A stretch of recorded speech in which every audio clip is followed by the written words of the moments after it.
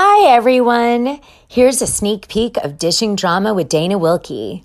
If you'd like to hear the full episode, please subscribe to us on Patreon. Come on, bitch, let's go.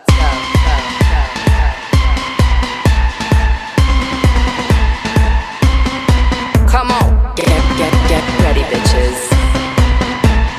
You haven't seen nothing yet. Come on. Valentino, Versace, Lamborghini, Bugatti. I got money to burn. I'm single and I'm naughty. Come on. Tiffany's, Cartier, Gucci, Armani. Come on. Break out your black card, boys. It's time to party. Doot, doot, doot, doot, doot, doot, doot. Whoa, she's doing her own sound effects now. Wow, I love this. I've got more news. I know. I couldn't help it. I have a really exciting guest on the show. Have you ever heard of Becky Altringer? The PI? Yes, from Aerial Investigations. Oh, yeah, baby. So Becky is famous because she is a private investigator that kind of got excited about, at one point in time, researching all the evidence and witness testimony about Marilyn Monroe's death. And she came to a really shocking conclusion that she herself believed Marilyn Monroe was murdered. And she actually found this amazing box at UCLA library, which is like super special. It's essentially called Box 39, and it's really famous. It's locked till 2039. And Whoa. Everybody wants to know the contents of it. Okay. Yeah. And there's other boxes too, but I don't know about that. We need to ask Becky. Okay. So, okay. So here's what I would like you to do.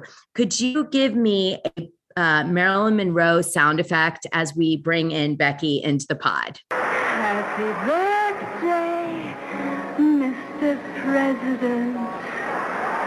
Happy birthday to you. Hey, Becky. Hi. How are you? All right. So please help me say your name properly, because I get it's like an ongoing gag on the show that I get everyone's name slightly off. It's kind of a thing I do. So just please tell me the way your first and last name is said properly, so I have it right for the rest of the show. It's Becky Altringer. And don't worry, people get it wrong all the time.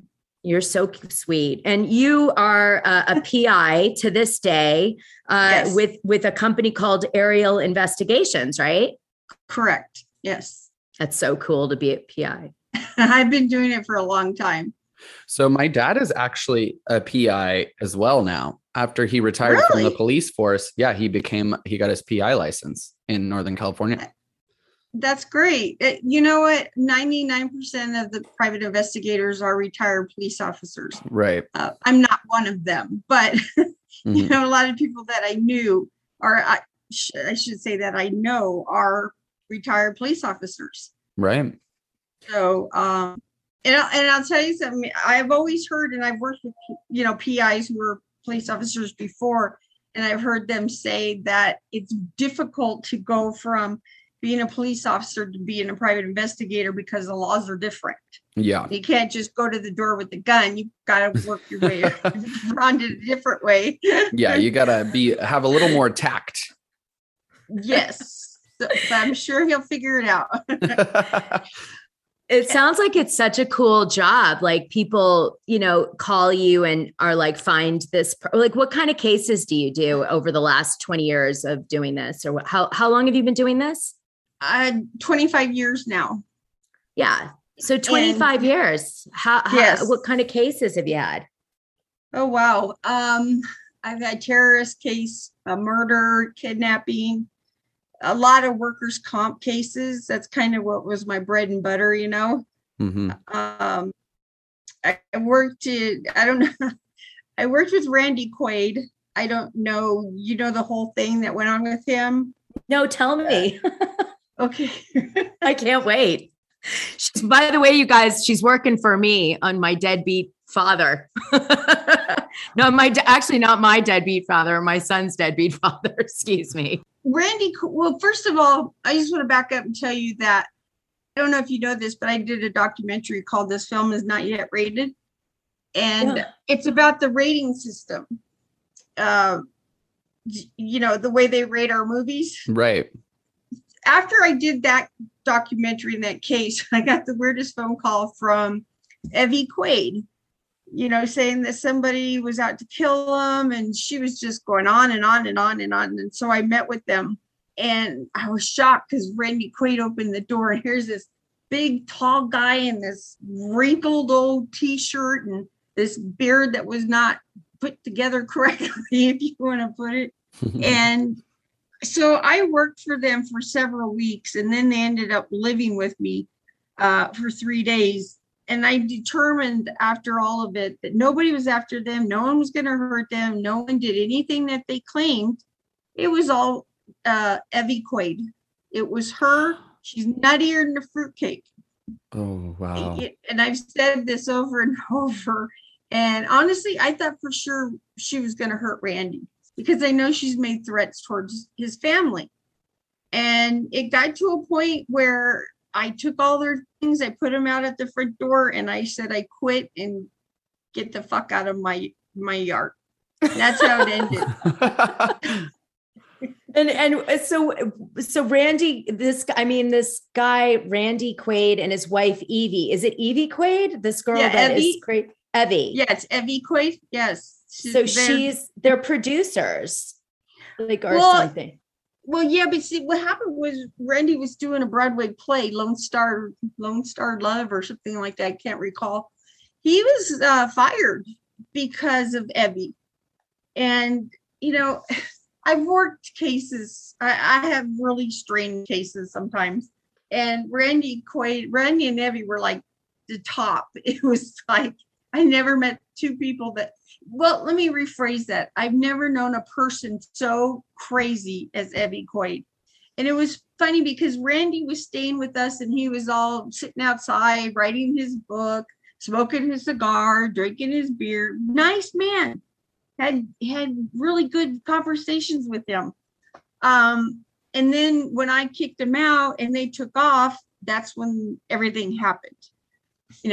I told everyone where they were.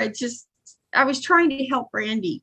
Well, in the process, he ends up being just as nutty as she is. So yeah, it looks like it. I see them. They're like in the sun, and like there's like a bunch of like people covering how they keep getting like arrested. Yes. Oh my God, I can't believe you had this person staying at your house for 3 days. I did. And it's funny because my neighbors are like, why is Randy Quaid staying at your house? I said, long story, but it was because she was convinced someone was trying to murder them. So I kept trying to find them places to stay. And maybe they were just homeless. Well, you know what? They were. Everything that they say is an absolute lie. Wow. I'm writing a book, and they're actually going to be the biggest chapter, maybe.